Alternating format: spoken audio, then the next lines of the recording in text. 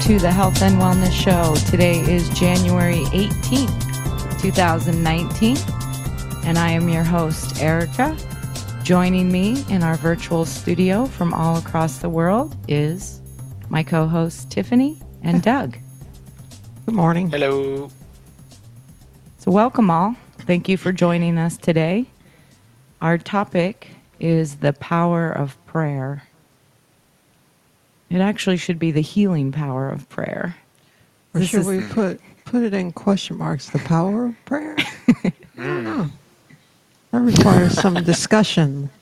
And that's why we're here. Mm-hmm. We're going to discuss the healing power of prayer. So how it pertains to health and wellness. So for many people, the power of prayer can heal emotional, spiritual, physical pain, and illness. Therapeutic applications like intercessory prayer, laying on of hands, meditation, and mindfulness are just a few of the practices that constitute prayer. So what exactly is prayer anyway, and how do those who feel its power know it works? Researchers in the field of neurotheology argue that evidence supports a direct relationship or health bonus for religious and spiritual people. What does the medical literature say about the healing potential of prayer? There have been over 1,600 published articles looking into this topic. So please join us today. If you have any experiences you'd like to share, you're welcome to share them in the chat, or hey, call on in. Yeah. But pray for us during this show. Yes. God grant me the ability to make it through this show today. Yeah. So we decided that it would probably be best to start with a clip from Jordan Peterson, because he talks a little bit about prayer, and it's a good starting off point. So we're going to play this clip, and we're going to come back and discuss. The cynical attitude towards prayer is something like asking God for favors. And then, of course, the cynical analysis of that is that if you ask God for favors, like, he won't help you find your lost wallet, generally speaking. But that isn't, if you take a bit of a more sophisticated approach to it, what you're doing if you pray is that you formulate a question and you wait for an answer. And like a prayer might be, okay, I would like to do the best thing I could with my life. Now you have to open yourself up to that. That's to knock so the door will open. I would like to do the best thing with my life. What might that be? Now you could say that you're thinking when you say that, or you could say that you're leaving yourself open for a revelation or an intuition, but you're communing with whatever it is that enables you to receive wisdom. And you can attribute all of that to you, or you can attribute it to your brain, I suppose. But you're really communing with the structure of the cosmos when you're asking such a question, and especially if you do it properly. And it's really useful to do that, and it's really necessary because it orients you properly. So yeah, the demise of prayer, when prayer is considered in a sophisticated manner, which is, do I commune with the better part of myself, let's say, to determine how I should orient myself in the world, it's a catastrophic loss not to do that.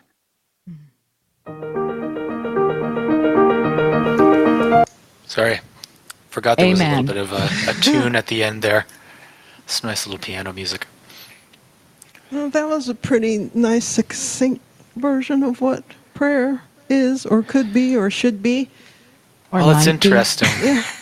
Because I think he makes an important distinction there, because usually when you think about prayer, it's kind of like, I'm going to ask God for stuff. Like, I'm going to pray that I get the Christmas present. I'm thinking as a kid, like, pray that you get the Christmas present that you really, really want. Or, pray for a raise or a promotion or something like that. Mm-hmm. It's like, I'm just going to, basically put an order in with God, and, hopefully he'll make that order come through. And I think that Peterson is kind of making a distinction there. It's kind of like, he doesn't even necessarily say that it's talking with any kind of higher power. It's more like the highest part of yourself. And it's looking for insight as opposed to stuff. Well, that's, yeah, like you said, that's the typical view of what prayer is. You can't, most of the time, you can't really separate prayer from religion. Like, that's automatically what I think of when I think of people praying and my own experience with religion and prayer. Like, going to church as a kid, learning the Lord's Prayer, or saying, well, you have to say your prayers before you go to bed every night, and getting down on your knees and folding your hands in that prayer position and Right. asking God for stuff. That's typically what I think maybe the average person thinks about when they think about prayer. Like, please, God, don't let me die from this sickness, or please keep my husband from leaving me, or I want to get this job or this promotion. Please, God, please, please, please. And it's like begging. And like when I was a kid, I would think, well, does God kind of get pissed off because the only time you talk to him Yeah. is when you want something? Yeah. I kind of always thought that too. It was kind of like, isn't it kind of like a little bit demanding, you know? It's And like selfish. and selfish, yeah. It's kind of like, dear God, make my life super easy. Give me everything that I want. Amen. Well, I found a definition online. They define prayer as making a request in a humble manner to address God with adoration, confession, supplication, or thanksgiving. I saw that too. Yeah, like in a lot of church prayers, or when people gather around to say prayers before a meal, there's a lot of thank yous and God, you're most holy, and the Father and the Son and the Holy Spirit, and we love you, God, and thank you, and all that stuff coming from it. But Jordan Peterson makes a very different definition of what prayer is, and I think that I may have experienced that as well. It's like kind of like asking a question and being open for whatever the answer is. Like, I don't know if I can pinpoint exactly, like, because I didn't consider it praying, because, you know, I wasn't on my knees, my hands weren't folded. I wasn't necessarily talking to God or Jesus or anybody, but I remember at one time I asked, like, and I didn't even frame it as a question. I just said, I want to know how the world works and why the world is the way that it is. And then a little while after, I stumbled He upon, answered your prayers. yeah, my real education. That's Yeah, so- interesting. Well, there's another quote from Jordan Peterson, actually. Don't have a recording of this one, but I'll just read it because it's not too long. He just says, I don't ask God for favors or for wishes, but I do think that if you sit on the edge of your bed and things aren't going very well for you, and you ask what foolish thing you're doing to make it worse, that you'll get an answer right now. And it won't be the one that you want, but it might be the one that if you listen to it would set things straight. Well, I think one of the distinctions is, one is begging or demanding, but in a nice way, but attempting to control the outcome or the situation. And then Jordan Peterson's explanation is more like being open, asking what you can do or what can be done to make whatever situation better, versus saying, I want things like this and please Yeah. give it to me. Yeah, I think that's a huge thing, a big difference. It may manifest as kind of subtle at this level, but I think that it's a big difference. Like, it's kind of like I said, asking for insight, or being open to what the response is going to be, not trying to like predetermine what would be best for you and asking for that. It's a very big difference. Well, I found it interesting in reading for this topic this week about the whole relationship with prayer and healing, and this idea that if you pray for somebody who's sick, that they'll get better. And if anyone's ever gone through, you know, a tragic death of a family member or close friend, you know, especially with terminal illness like cancer, you can pray and pray and pray and they're still going to die. I mean, that's just the reality of the situation.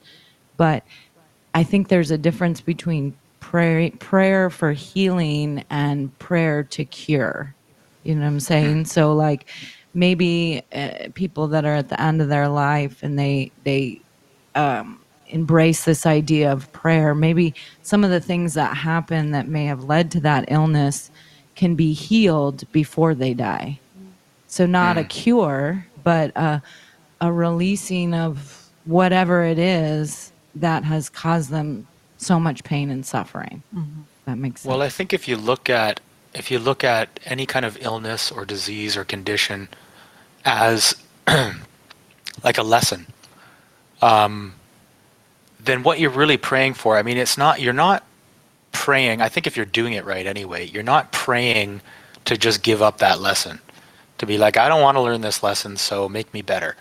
It's more like praying for guidance or help in learning the lesson or something along those lines. And it's kind of, I think that it can come in very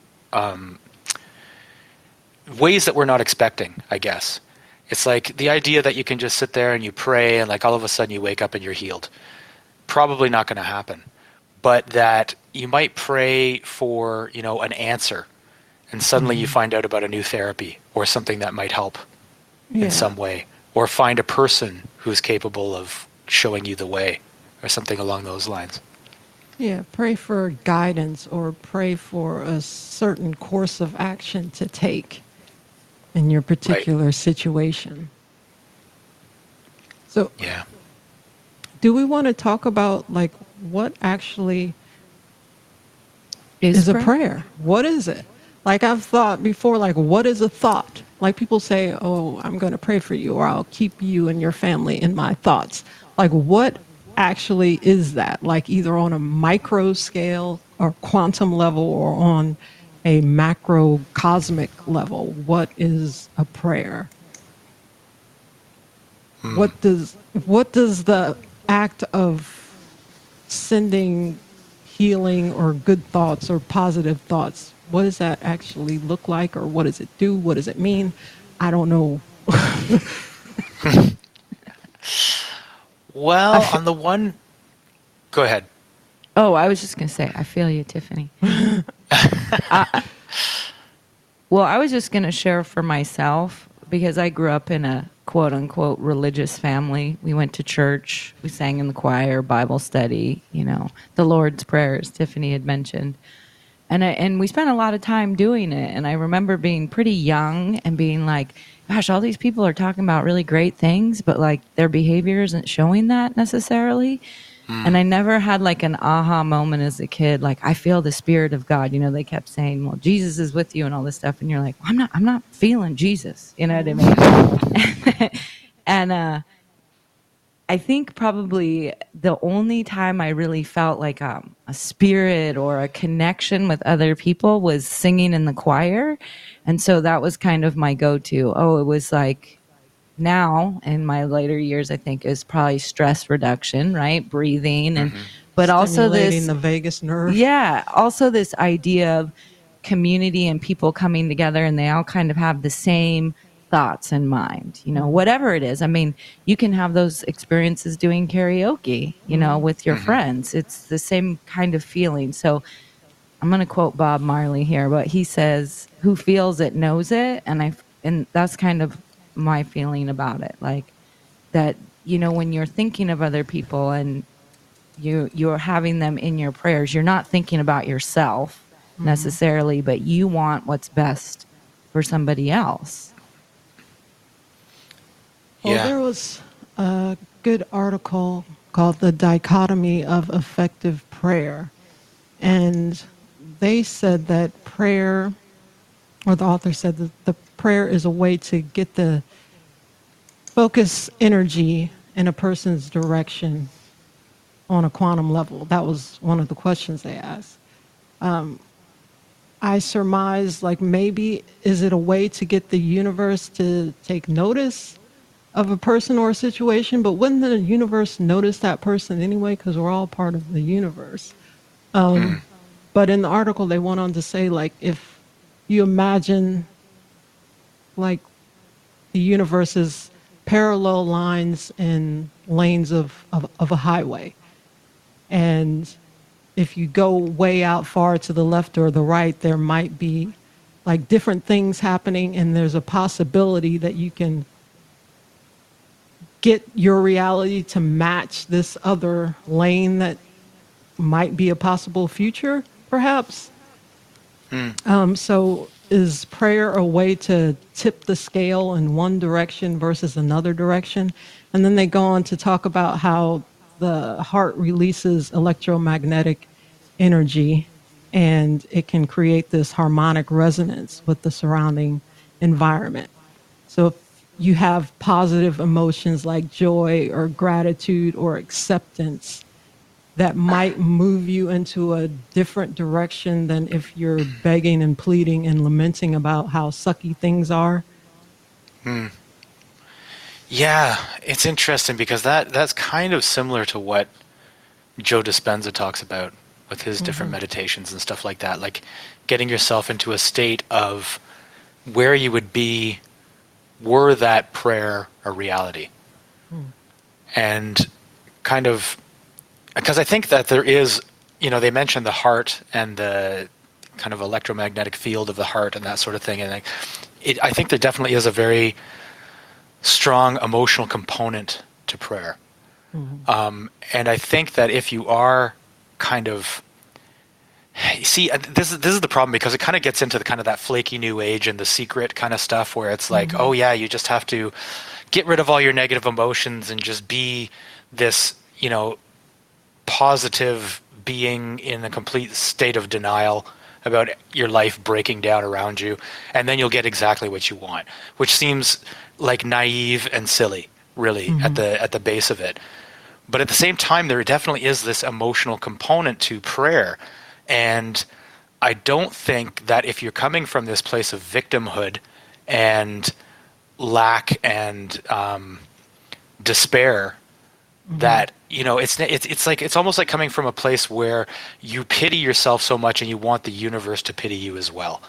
And it's like you're asking for these things out of this sense of patheticness and kind of like, oh, I'm a pathetic human being, please take pity on me, which kind of, it seems like an Old Testament kind of perspective on things, like begging for relief from whatever you're kind of going through at that time. Whereas I think there is a difference when you kind of are coming from a place of, I don't know, like kind of like, yeah, things are bad, but I know they can be better, and this is how not even this is how I think it would be better, because then you're kind of demanding that things be your way. Yeah. I don't know, it's a sticky thing. Yeah. Well, in that article, they had a good quote that it says, if prayer is nothing else, it is the ability to constructively focus the mind and the heart. Prayer does not happen in the mind, but in the heart. And prayer is not a thought, but a feeling. Prayer is always at work. When we learn to work with our emotions, we wield effective prayer.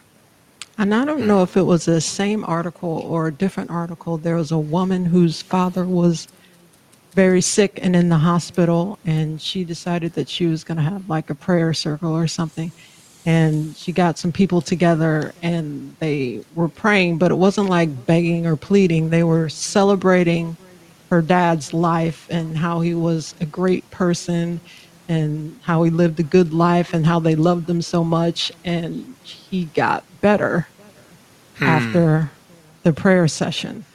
So I guess you could say that they approached the situation with love and with joy and with good feelings, and they weren't like sighing and crying about, oh, please don't let him die.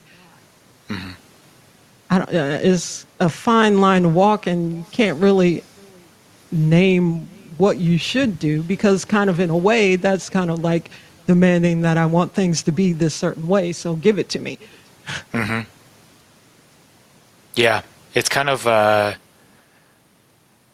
what's the word I'm looking for? Like an arrogance to it, thinking that I know the way things should be, and am making a demand that it be that way. So when you pray, is it whatever energy particles are directed at a person? Well, I guess that's a good question. the question is, does that really have an effect, or is it placebo, or is it just Well, it's kind of coincidence? similar to the whole distance Reiki thing, right? Yeah. When people are doing Reiki on people at a distance, I mean, in a sense, that's kind of a prayer, or it's like sending, I don't know, sending energy Directed or something healing like that. energy. Yeah. Again, thinking of somebody else, and Yeah. you have people all over the world that are all thinking about the same person. Yeah, That and is the cumulative effects, like when multiple people get together, you can say that it would probably be more powerful than just one person thinking good thoughts about somebody else. Well, and also the thinking good thoughts thing. I mean, I know that in a lot of cases, that's kind of become the non-denominational thing of I'll pray for you. It's like, oh, I'll keep you in my thoughts. It's like, but there was actually a study where they were studying kind of the power of prayer. And I think this is one where they were looking at whether it could change a person's emotional state. And they had some people think about a person. I think there was a couple of different studies that changed the variables a little bit. So I might be mixing this up a little bit, but I believe what it was is that they had an anonymous person give a negative critique of something they had written. So they had negative feelings about this person because they were like, oh, this is the worst essay I've ever read. And they had this, so the person would inevitably have this like negative feeling towards this person. And then they asked some of the participants to pray for them and some of the participants to just think about them. Unspecified, just think about them. And the people who just thought about them didn't report any change in their own emotional state, whereas the people who prayed for them actually found that their anger had dissipated to varying degrees depending on the participant. So, I mean, that's just looking at sort of one aspect of prayer. But at the same time, I wonder if just keeping you in my thoughts really is the same thing. I mean, maybe there actually is something to praying for a person, and whatever form that might actually take, because I don't think it necessarily means you need to be quoting Bible verses, but just thinking about somebody I don't think is the same thing as prayer, because there's more, maybe it's because there's more intent behind a prayer. Yeah. I mean, or maybe it's just a matter of using a particular word. Like some people would say that having someone in their thoughts is pretty much the same as a prayer, but if you consider that feelings prompt thoughts, then it's the feeling behind the thought that can make a difference. Yeah, but in the study that you were talking about, I think they said that nearly all the participants in that study said that they were Christian or had Christian beliefs. And there was one person that refused to pray, so they dumped that person from the study. So, again, it's hard to kind of tease out, like, the reason why these people felt less angry after they were praying for the person, either just a random person, like they talked about some woman who had cancer, and they told the participants in the study to imagine how this woman felt or think about her for 5 minutes and pray for her. And then I think in another aspect of the study, they wanted the person to pray for the person who criticized them. Right. So in both cases, the people said they felt less angry, but did they feel less angry because they associate prayer with religion? And if you're religious, you're supposed to be good and you're not supposed to feel angry and all that. So maybe, or it even could be as simple as taking your mind off of the anger.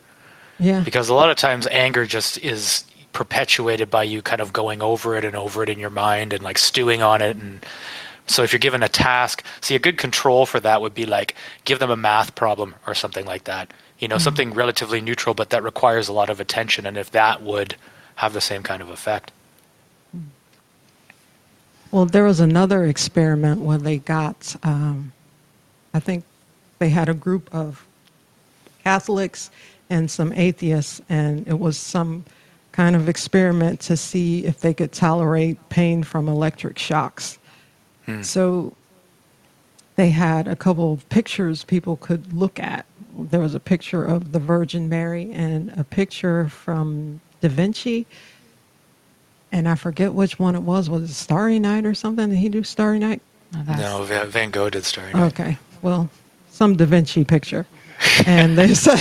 It was a non-religious one, though, right? Yeah, it was a religious picture and a non-religious picture. So they said that the Catholics, at the end of the study, they felt less pain while looking at the religious picture versus the non-religious picture. And the atheists felt no difference in their pain.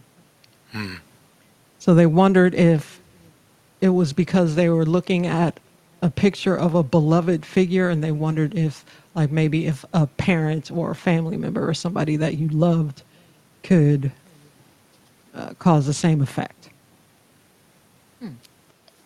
Yeah, it's a good question. Yeah. Because then I guess that would be a way to control for whether it's actually just having kind of some kind of religious association, or if it is more about kind of comfort and warm, fuzzy thoughts. Yeah. But there was also a study, it was a small study, took place in Mozambique, and they tested people's hearing and their vision before they participated in this prayer session.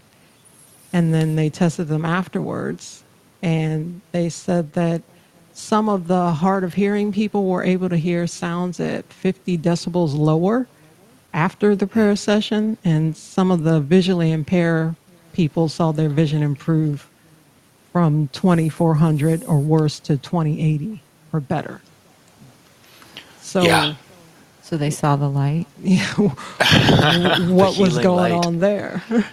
Yeah, it's a good question. You know, this power, and it gets into the whole placebo effect as well. You know, you can't help but kind of have that little cynical part of yourself where it's kind of like, oh, it's just a placebo effect.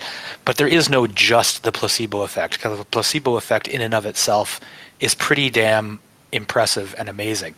And I think that they kind of tie together, because it is something happening on a non-material level, where it's just like the power of thought or prayer or emotion or whatever it is actually having the power to affect the body, like affecting the material world.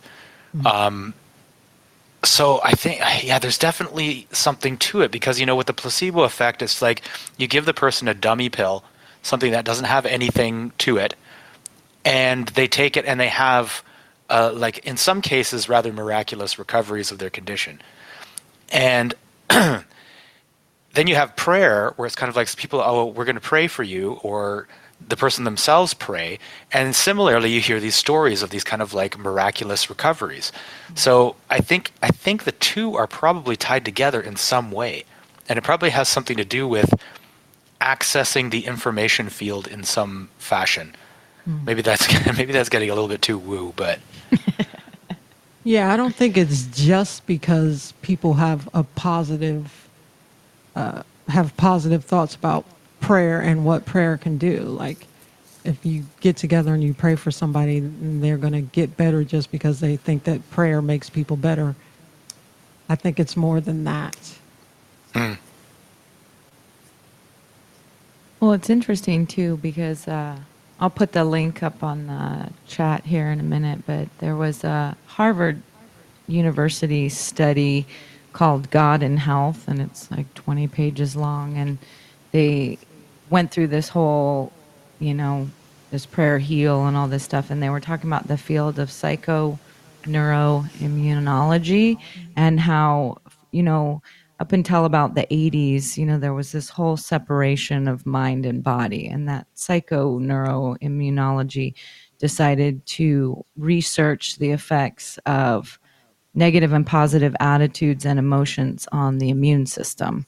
And one man that's kind of famous for it is a guy named Norman Cousins. And I won't go through his whole story, but he was diagnosed with a very degenerative, collagen disease, and he was going to die like a painful death. And he decided to start watching Groucho Marx videos or reruns of comedy and laughing, and he healed himself. And so he spearheaded a task force at UCLA that's actually still in there today, called the Norman Cousins Center for Neuroimmunology. But just like we were talking about, Doug, they talked about the placebo-inducing effects of belief in God, and how it might explain from an evolutionary perspective that the human species is so incongruently religious in the first place, and people's faith in the possibility of supernatural healing was all they had to keep them healthy. Mm-hmm. So this idea of your thoughts being producing whether an unhealthy state or a healthy state. We've actually talked about a lot of things like that in this show over the last couple of years, mm-hmm. like, the book by Gabor Mate, When the Body Says No, and how when people start dealing with these repressed emotions or feelings, how they start to feel better. Like, again, they're not cured, mm-hmm. but they have a release or a healing experience go on, and they can cry and let go or whatever it is. So I don't know what my point is in all that. Just speculating that there is something to be said about your mind and your emotions and the effect it has on your physical body. Yeah, I think that sums it up pretty good. Like, it goes back to feeling gratitude and feeling joy, and whether or not you're praying at that time, it still affects you on a molecular level and can contribute to your healing. Well, one of our chatters actually posted a bit from that article that we were talking about, the dichotomy of effective prayer. Mm-hmm. And I'll just read it because it's actually a really good part. Indians dance for rain. They do not complain. They do not beg. They do not control. They dance in celebration for the rain they feel on their faces and in their hearts. Then it rains. When one forces control over the universe, one finds a universe demanding forced control. Prayer is not something we do before we face God in a foxhole. Prayer is something we are doing right now. Effective prayer is a state of mind, vulnerability. It takes strength to be vulnerable. Destructive prayer is a state of mind, control. The weakness of fear demands control. When misery finds you and you follow it, you are miserable. Prayer is a conscious act. Prayer is the effort it takes to change the way you feel and subsequently what you observe. I thought that was pretty interesting. Yeah. It's kind of like effective prayer is a state of mind, and it's vulnerability.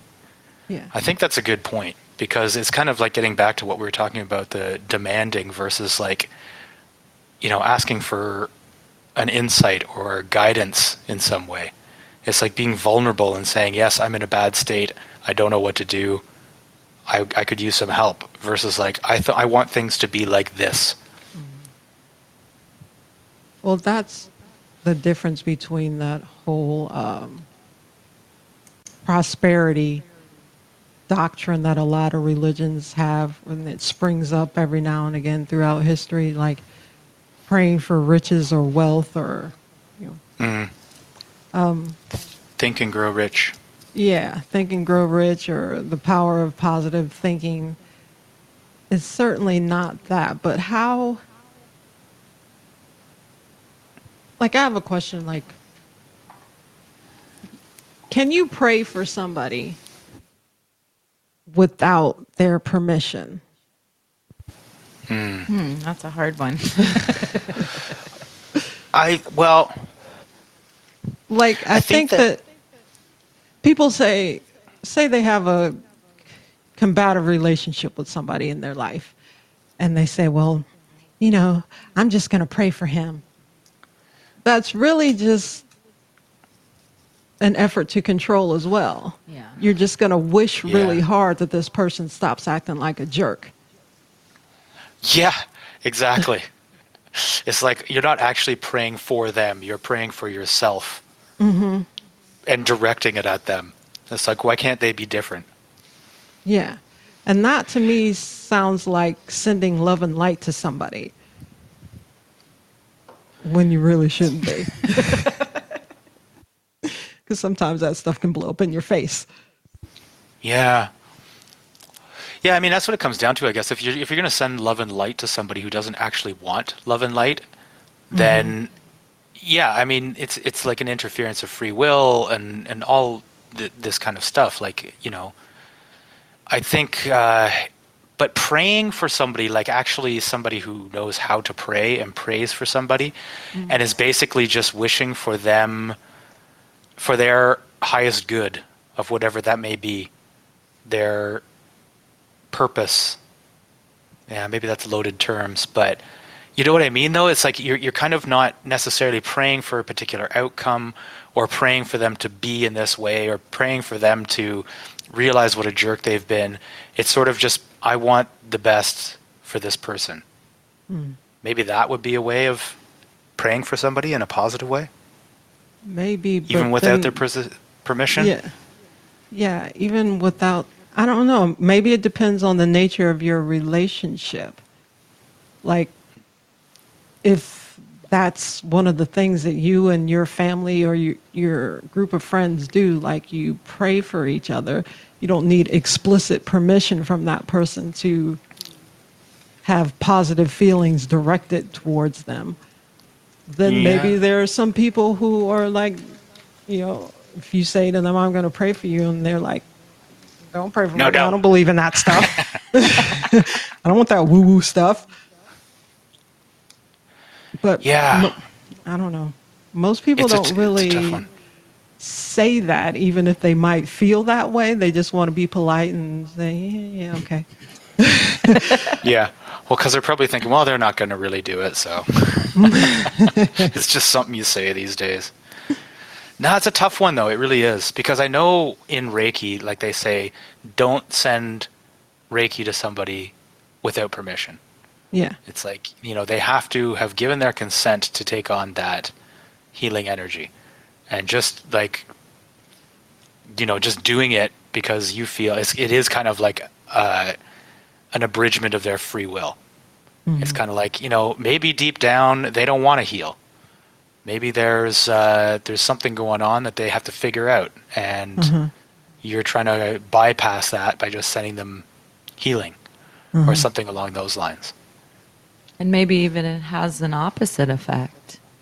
Yeah, that's what I was going to say. Like, if you can send positive healing energies to someone and it works, I mean, even though there's no absolute concrete proof that it does, but there's lots of testimonials that people have gotten better after prayers. I mean, could the opposite be true? Like, can you send a curse to somebody? Like, if a bunch of people, like there's all these pagan witches or whatever, said they're going to get together and curse Donald Trump. Yeah. Like, I don't think it worked. Or people that pray for world peace. Mm-hmm. I mean, what does that even really mean? Yeah. Yeah. I mean, that's definitely coming from a kind of a naive place. Yeah. Or Not they really get together. Understanding. Yeah, and they pray for the planet. Or. Yeah, I mean, if you start reading about stuff like voodoo and all that kind of black magic, those sorts of things, does that stuff work? I mean, maybe. I think on some level it probably does. Well, people. I mean, all the elite are into all that spirit cooking and all that kind of crap. Like, yeah, that. Who knows? Like, they're doing it for a reason. They clearly seem to think it does something. And there are people who believe that they have been cursed and they suffer after being cursed. So, but would they still suffer if they didn't know they had been cursed? Maybe. No answer to that, I guess. But there are people, I think there have been studies, like they had groups of people in a hospital where they said, you're going to be in this experiment and you may or may not get prayer. And then they either really didn't pray for that person or they said you may or may not get prayer, and they actually went ahead and prayed for that person. And then there were there was another group where they said, well, you are going to get prayed for, and they actually prayed for them. And the people who didn't know whether they're going to get prayed for or not, when they went back and they saw the people that actually did get prayed for, they actually rated their well-being higher afterwards. So they didn't necessarily know that they were being prayed for, and they still got better. So maybe conversely, if you don't believe that a curse might work, you might fall victim to a curse. I don't know.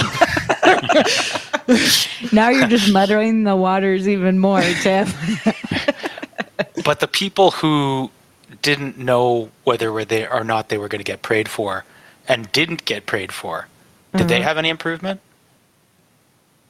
I don't quite remember. Because maybe. But there was another study they did where they had some people in the hospital and they said, we're going to pray for you. And the people actually got worse. Oh, really? And they wondered if it was because the person thought, am I so sick that I really need people praying for me? So, Yeah. I don't know. Maybe it comes down to the person that you're praying for being open to it and at least believing that maybe if it doesn't heal them, that it'll at least relieve their stress, or it's just nice to have somebody thinking about you and wishing the best for you. Yeah. I mean, maybe that your initial question about it is maybe it's not okay to pray for people if they don't know you're doing it. Yeah. I mean, what about the probably millions of people out there, probably mostly in the southern states, who are praying for Donald Trump? He's not asking them to. No.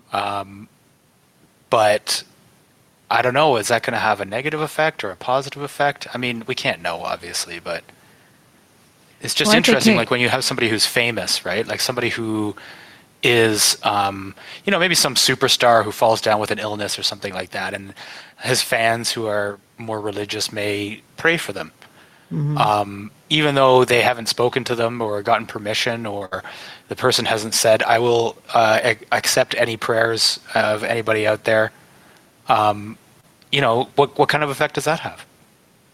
I think it was back to what we were talking about earlier about, is it selfish? Like, I'm praying for this superstar because I want to be able to see him continue to make movies. You know what I'm saying? Or is it a genuine care for the other person's well-being? I mean, we're in the South, and so the prayer thing is very real. And when people say, well, I'm going to pray for you, for me, I feel like, okay, you kind of don't know what to say. But also, it's like, what are the intentions behind it? So why are you going to pray for me? Is there something wrong with me? Did I? Yeah, and then another question that arises from that is just some random person says, oh, they're going to pray for you. I'm like, but you don't even know me. It's not like you shouldn't be praying for me because but wouldn't the prayer, this is just a question, wouldn't the prayer be more effective if this person knew you and loved you and could picture you in their minds and what you're like and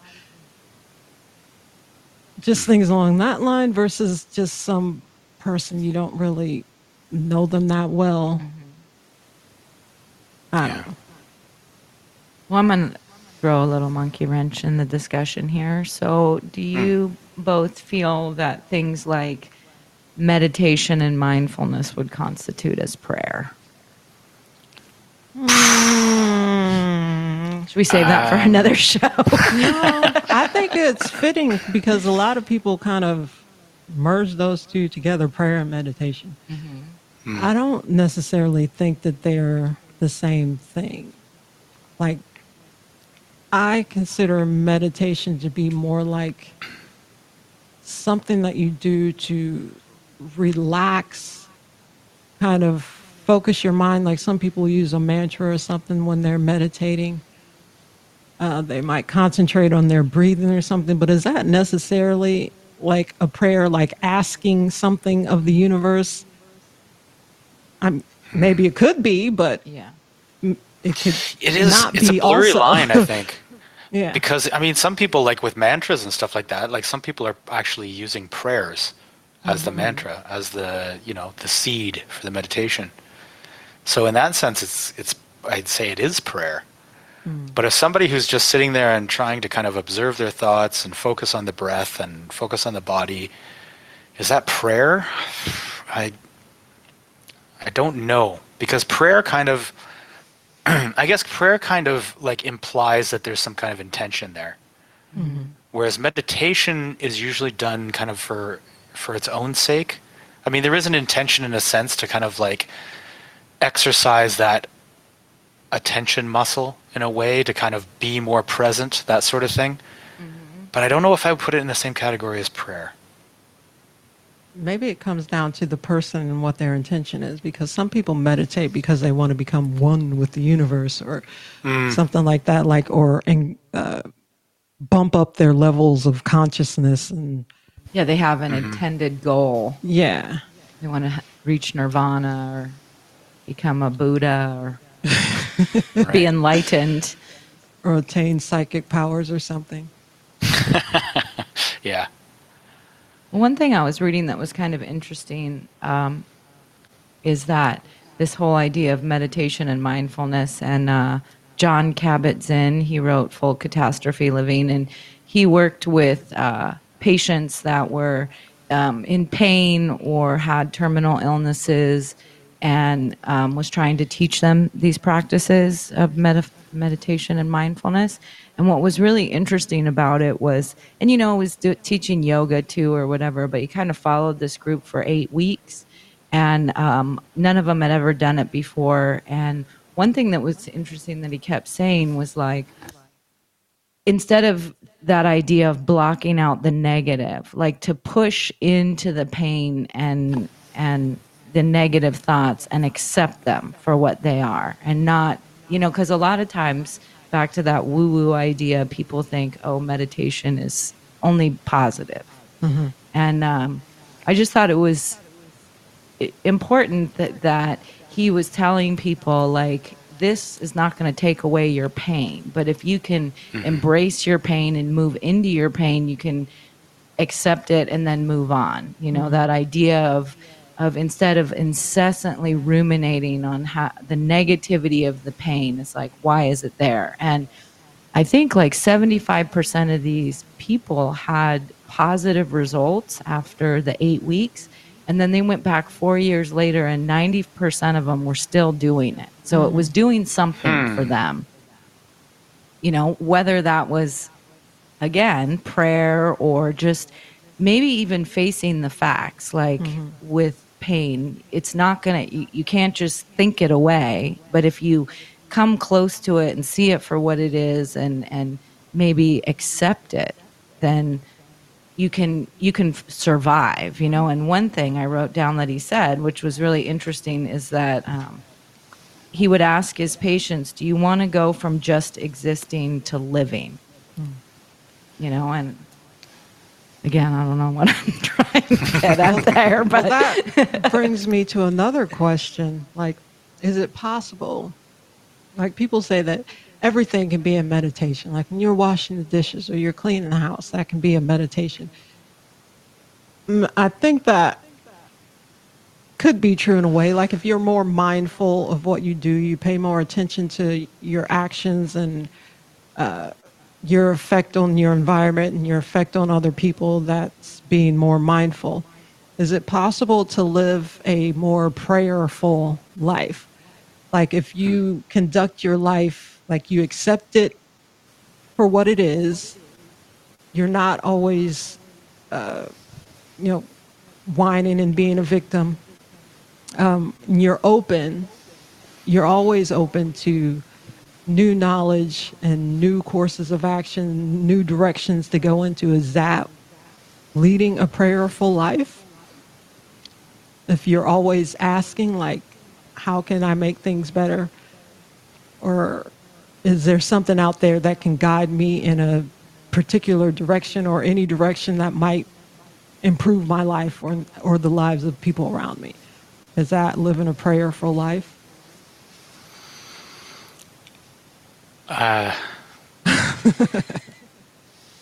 So basically, we're posing more questions than answers. It's true. That's praying. Yeah, that's just praying. Praying is asking questions. Yeah, I don't know. I mean, maybe someone who does pray on a regular basis in kind of the right way, for lack of a better term, is leading a prayerful life. I don't know.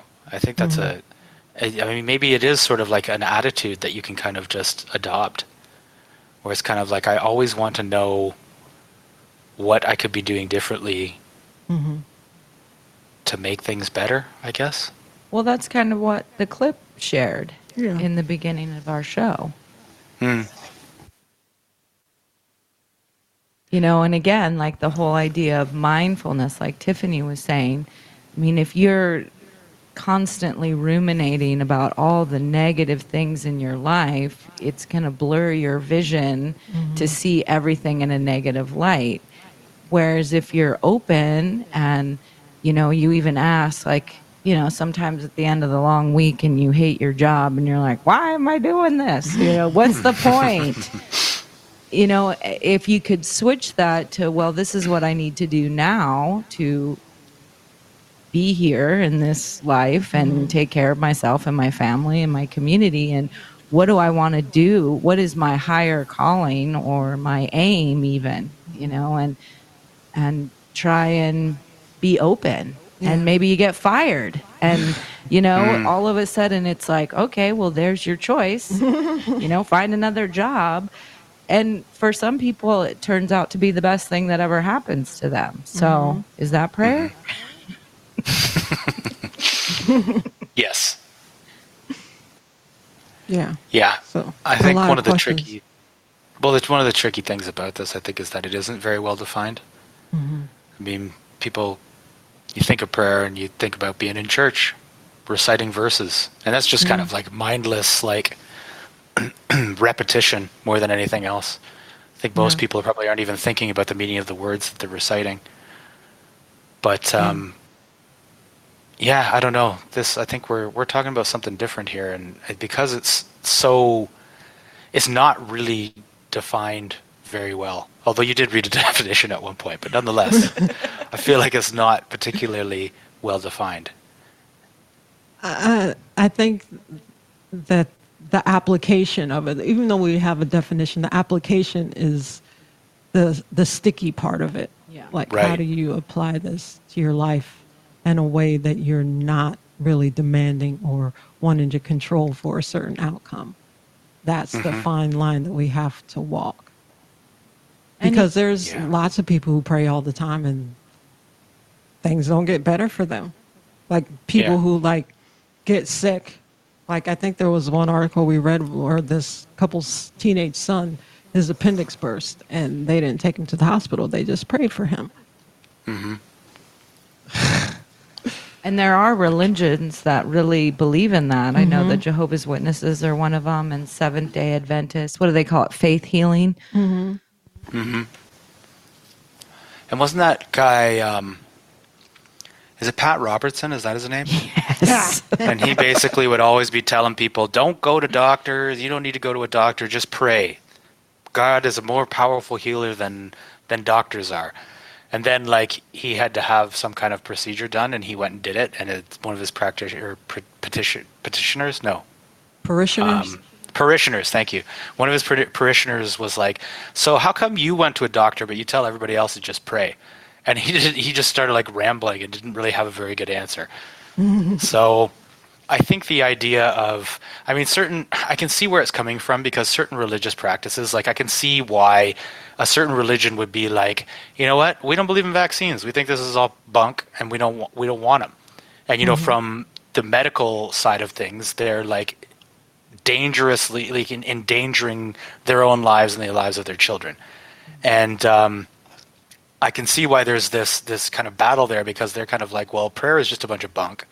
So refusing medical treatment is just that. It's just refusing medical treatment, and you're putting yourself and your children in danger. But I can see why they would have that kind of perspective about certain things. I mean, obviously, you can't be black and white about it. Like, the power of prayer is not strong enough to heal a burst appendix or an appendix that's about to burst. It's like, no, you need medical attention. You got to go and get that looked after. So I think the black and white kind of thinking on that is what's really detrimental there. Like, to reject all medical science is essentially just rejecting help. And, you know, even from their perspective, that God could be working through the doctor, you know? So to just reject doctors outright because it's not miracle healing is kind of ridiculous. Yeah. But people still do it.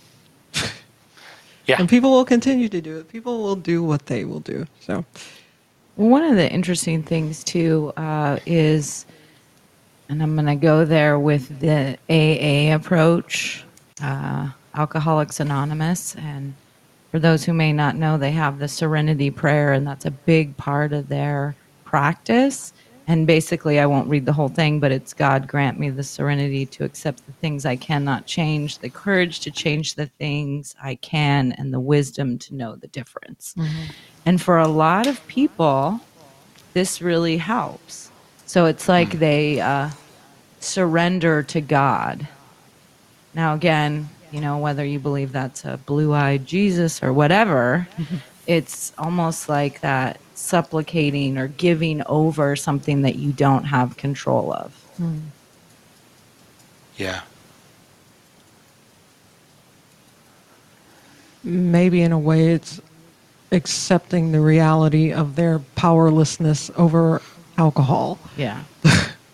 Mm-hmm. And I think there's a lot to be said for accepting things as the way they are. Not necessarily that you can't do anything to change it, but you have to know what the problem is in order to be able to fix it. Mm-hmm. Mm-hmm. And then the Well, it's whole kind of like, 12-step program is going through and, you know, righting these wrongs and making amends and basically dealing with your behavior, accepting your behavior and getting honest feedback from others about your behavior. Mm-hmm. Yeah. So is there much more to say about prayer? I mean, I guess people can try it out, experiment for themselves. Like if you, maybe we should play the Jordan Peterson clip again, just to close it off with what his definition is. So if people want to experiment with trying it. Yeah. Okay. The cynical attitude towards prayer is something like asking God for favors. And then, of course, the cynical analysis of that is that if you ask God for favors, like he won't help you find your lost wallet, generally speaking. You know, but that isn't, if you take a bit of a more sophisticated approach to it, you know, what you're doing if you pray is that you formulate a question and you wait for an answer. And like a prayer might be, okay, I would like to do the best thing I could with my life. Now you have to open yourself up to that. That's to knock so the door will open. I would like to do the best thing with my life. What might that be? Now you could say that you're thinking when you say that, or you could say that you're leaving yourself open for a revelation or an intuition. But you're communing with whatever it is that enables you to receive wisdom.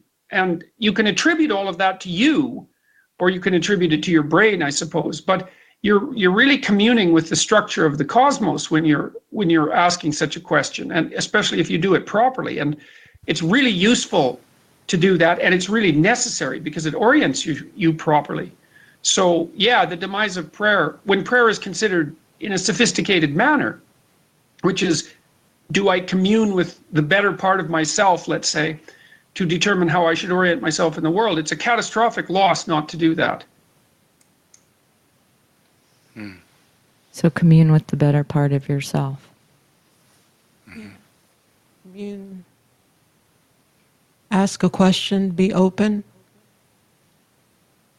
And So that's- according to that's our Peterson, you're homework? probably not gonna like the answer very much.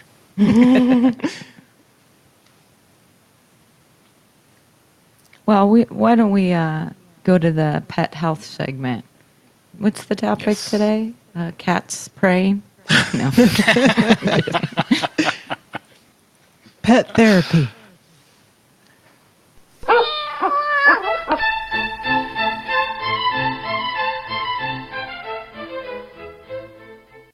Hello, and welcome to the Pet Health segment of the Health and Wellness Show. This week we are going to talk about pet therapy, or how our fluffy or not so fluffy companions can heal us or help us deal with stress. Listen up and have a great weekend. Maybe you've been here. It's final season and you're walking across campus when suddenly a big, beautiful sign catches your attention.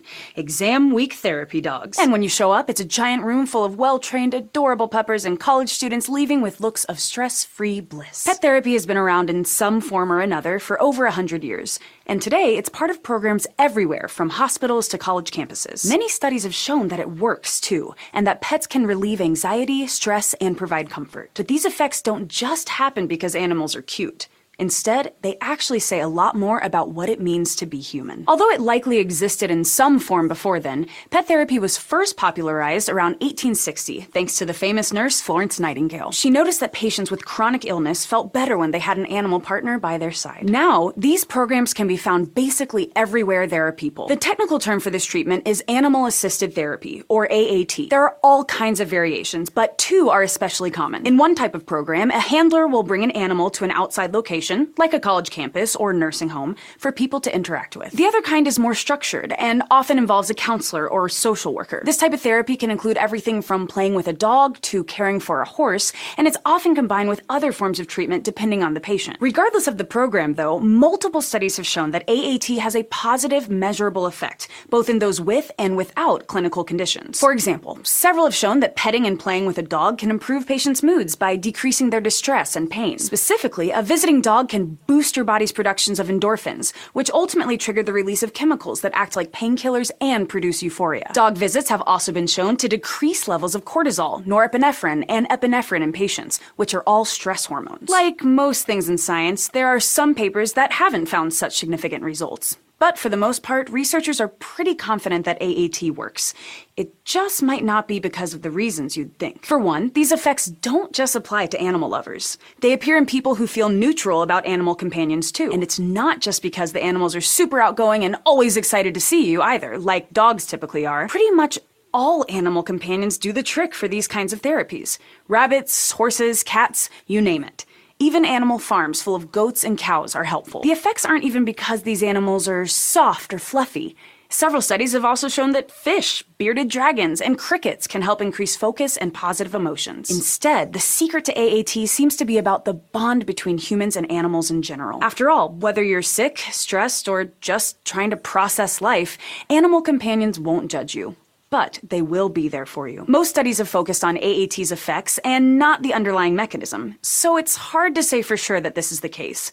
And it probably varies depending on the person and the animal too. But in general, an unconditional, non-judgmental relationship with animals could give patients a safe place to process emotions or try new tasks. One study also suggested they could be a helpful distraction from other problems or symptoms, or a place to practice social interactions. And there's some evidence for the importance of the human-animal relationship in studies that have been done so far. In a study published in the Journal of Anxiety, Stress, and Coping in 2003, 58 people without clinical diagnoses were presented with a stressful situation. They were told that they might be asked to hold a tarantula sitting elsewhere in the room. Those who considered this while petting an animal, whether it was a soft, fluffy rabbit or a hard-shelled turtle, experienced a reduction in stress and anxiety. But those who were petting a plush toy version of those animals didn't display the same effects.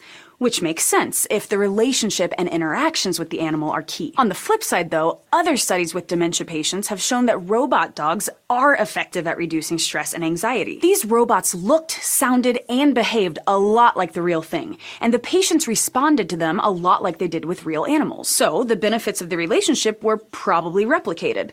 unlike with the plush toys in the other study. It would help to have some solid research to pin down this mechanism, but it seems like a promising one. Of course, there are other positive side effects of being around animals too, like playing with a dog or helping out at an animal farm will increase your amount of physical activity, and exercise is a well-known way to boost your endorphin levels. But at the end of the day, when it comes to animal-assisted therapy, it seems to be mostly about the bond. Thanks for watching this episode of SciShow Psych.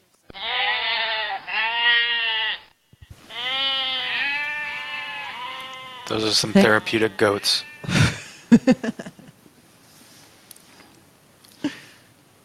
Yeah, that is an interesting therapy. I think it's just calming. I don't know. I mean, you got to like dogs or dog therapy. But Yeah, totally. It wouldn't be very therapeutic if you're afraid of dogs. well, they love you no matter what. That's what's so interesting about having dogs is Yeah. they're really happy when you come home. Yeah. You feel very loved, appreciated, and really they just want food.